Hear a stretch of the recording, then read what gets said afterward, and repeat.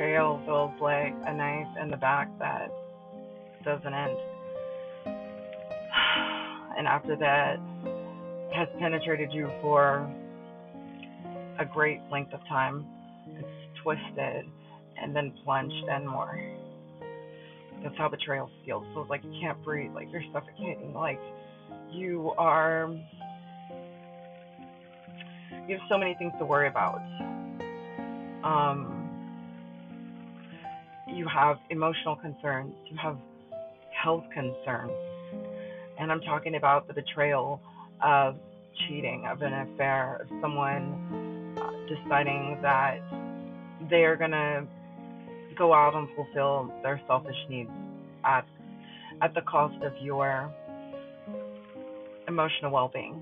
And these people, they're not honest. It's not like they tell you what they're doing.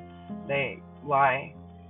They lie and cheat and make you believe it's you when it's not, clearly, and do everything they can to make you feel like the bad person, to project how they feel their guilt onto you. That's what I'm going through this week. I don't even know how many times this man has cheated on me at this point. I don't know how many relationships he's been in while simultaneously being with me.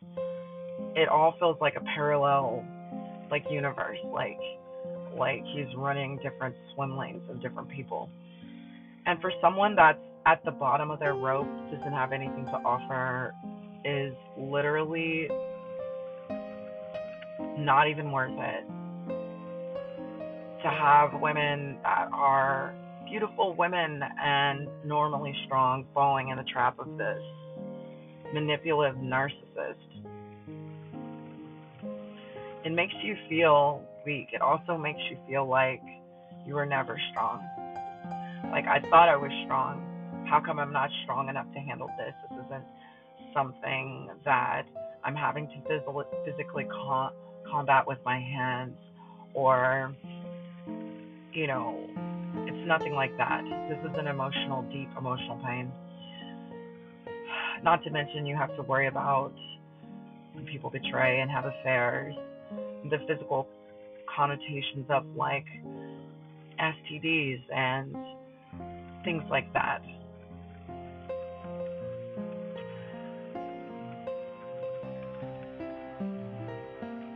I need to get one with myself. I need to have a love affair with myself, not someone else. I need to find out who I am again, because I lost myself. I lost everything that was amazing about me.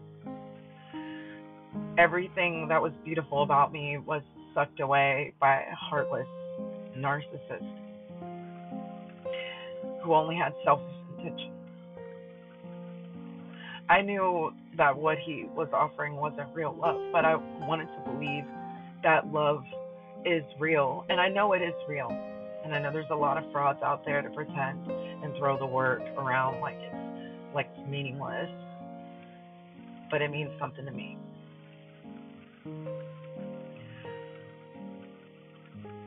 He didn't love me.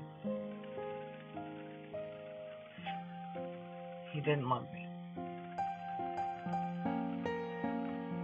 My mother always told me to use the Bible verses from 2 Corinthians chapter 13, I believe it's 1st or 2nd Corinthians 13, when it gives the definition of love, saying love is patient, love is kind, doesn't envy, it doesn't boast, it isn't proud, it isn't rude, it isn't self-seeking, it isn't easily angered, it keeps no record of wrongs.